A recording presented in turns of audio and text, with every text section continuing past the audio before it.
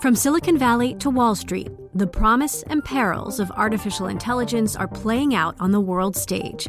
But what will the next phase of AI adoption look like? Which companies from big tech to startups will dominate? And where do the risks and unintended consequences lie? I'm Emily Chang. Join me at Bloomberg Tech in San Francisco, May 9th, to answer many of the industry's burning questions, alongside Snap's Evan Spiegel, Xbox President Sarah Bond, OpenAI's Brad Lightcap, top researcher Dr. Fei Li of Stanford, and many more. More details and just a few tickets left at Bloomberg.com/TechSF.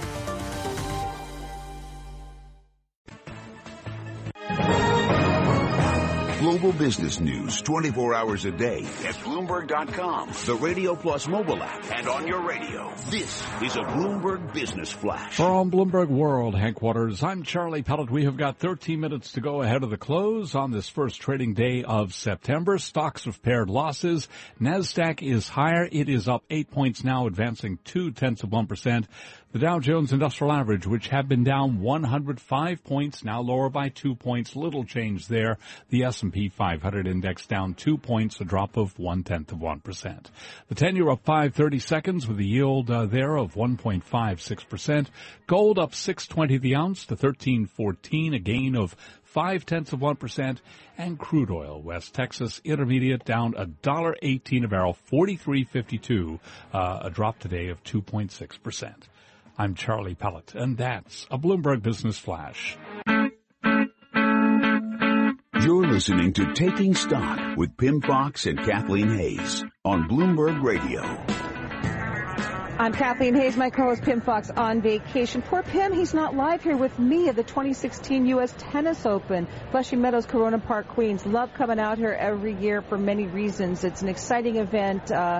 Tennis has become quite a passion, having come out here so many times, and also the interesting people that show up, not just tennis players or people like Nick Bollettieri, who is one of the people who really created this whole tradition and business of coaching great champion tennis players. It's the people who come from places like Cumberland, advisors, people who love the markets and also love tennis just like we do.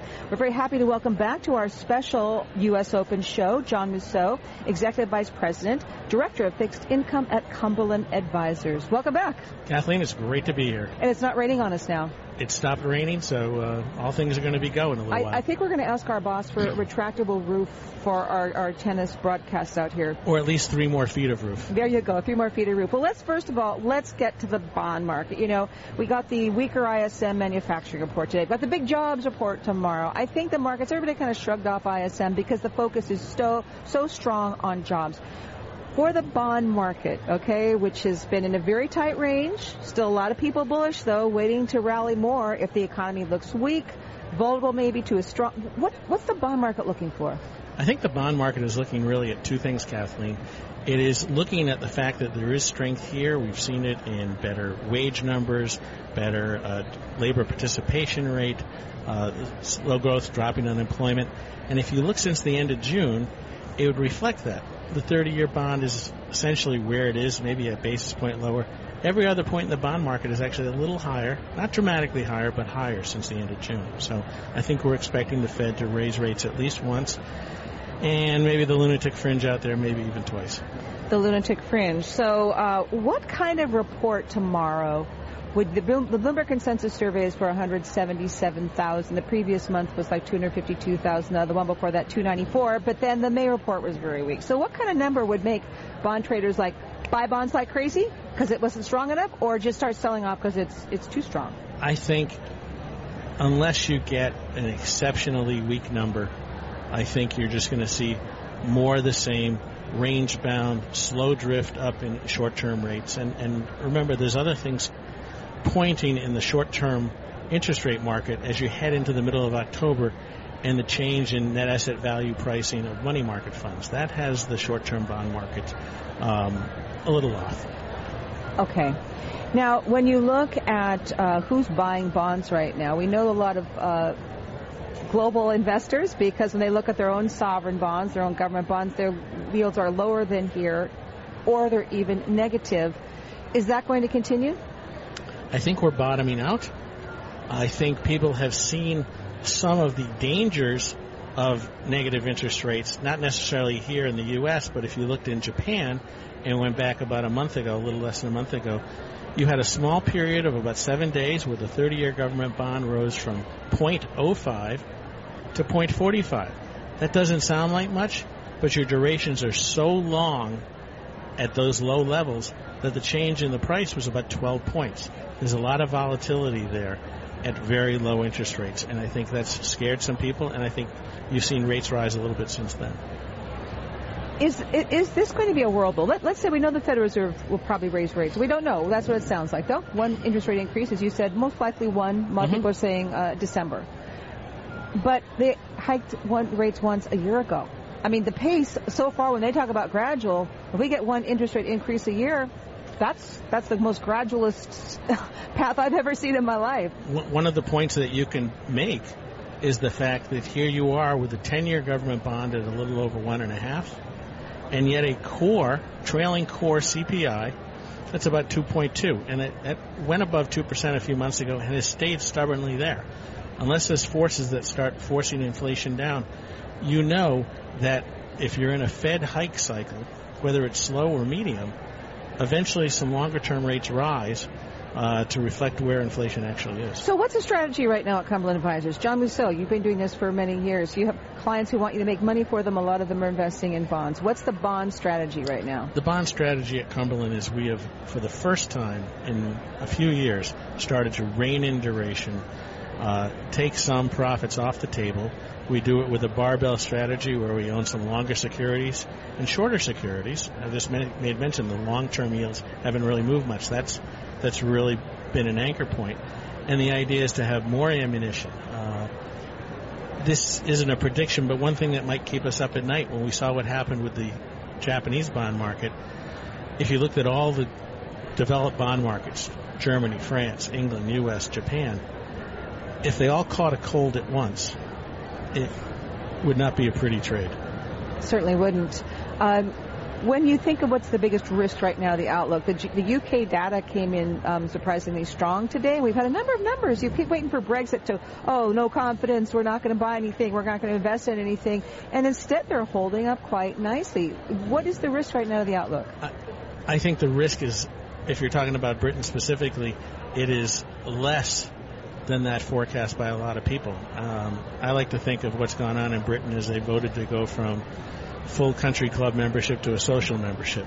And I think economically they're going to be okay. Might be a little bit of a downdraft, but they will be fine. Are you guys watching the BOJ, Bank of Japan, whether or not it stimulates more right now? It seems like the Bank of Japan's profile among investors has gotten a lot higher as people wait to see, boy, they're going to make their negative rates more negative. Are they going to buy more ETFs, hold more equities? I think if they're going to go on a route of more stimulus, you're going to see them buy more things other than bonds. So think about REITs, think about ETFs, think about the S&P in this country, and I think that's their route. I think they've seen some of the volatility of zero interest rates, and I think they're going to level off on the bond side already. What keeps you up most at night, John? Specifically on the municipal side, you worry about pensions. We see some slow progress, but it is slow. Specifically, you look at things that are going on in the Gulf of Mexico with the storm, and you worry about municipalities' preparedness. You look at a state like Louisiana where they're already battling problems from the floods. Financially, they're in tough shape because of the drop in the price of oil and the fact they got rid of $1 billion budget surplus.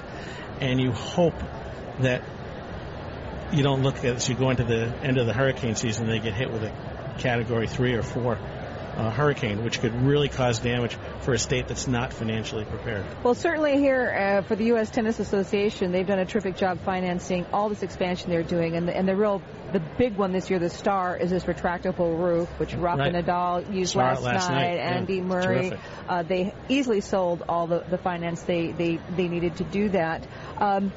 What about the importance of the U.S. Open to you as a tennis fan? You know, what it means to you as someone who's watched tennis forever? And I've been coming for 35 years. I started coming when I was about 24 years old. It is a great thing, not only for the New York area, but for tennis fans in the United States. It is our national championship.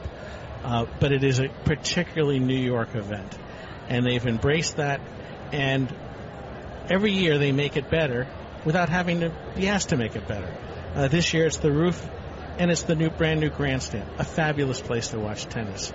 And so I think the net result is as you go forward the next few years, you're going to see 2,000 to 7,000 or 8,000 more fans a day coming in here. And if that promotes the growth of tennis nationwide, so much the better. Would you buy more bonds to finance out here if you were advising your clients? Or is that where your love for tennis stops? No. It's funny because you can distinguish. We're not a big fans of stadiums and arena bonds that are backed because a lot of times the public is paying for them. Here, if you look the last time they financed the Arthur Ashe Stadium, which is really 20 years ago, they did it with bonds that were insured, and they were backed by future television revenues. They could do that again if you put another roof on what will become the new Louis Armstrong. So, if you look at the growth numbers here, you would like the coverage ratios it would provide. Okay, final question. Who are you rooting for on the men's side? On the men's side, I think you're going to see Stan Wawrinka. Wow. He's got 2 majors under his belt, and he'd like to have a U.S. Open. And on the women's side, I think you're going to see Angela Kerber come back. And that'll nail her second major for the year. Wow, beating Serena. Correct. All right. John Mousseau, thanks so much. Thanks, Kathleen. It's talking great to bonds, be here. talking Fed, talking jobs report, talking about how very efficient this U.S. Tennis Association has been with its financing using municipal bonds, which, of course, Cumberland Advisors is very well known for their investments and management of municipal bond funds and money for so many years. John Mousseau, thank you for joining us. He is Director of Fixed Income at Cumberland Advisors. I'm Kathleen Hayes, live at the U.S. Open, and this is Bloomberg.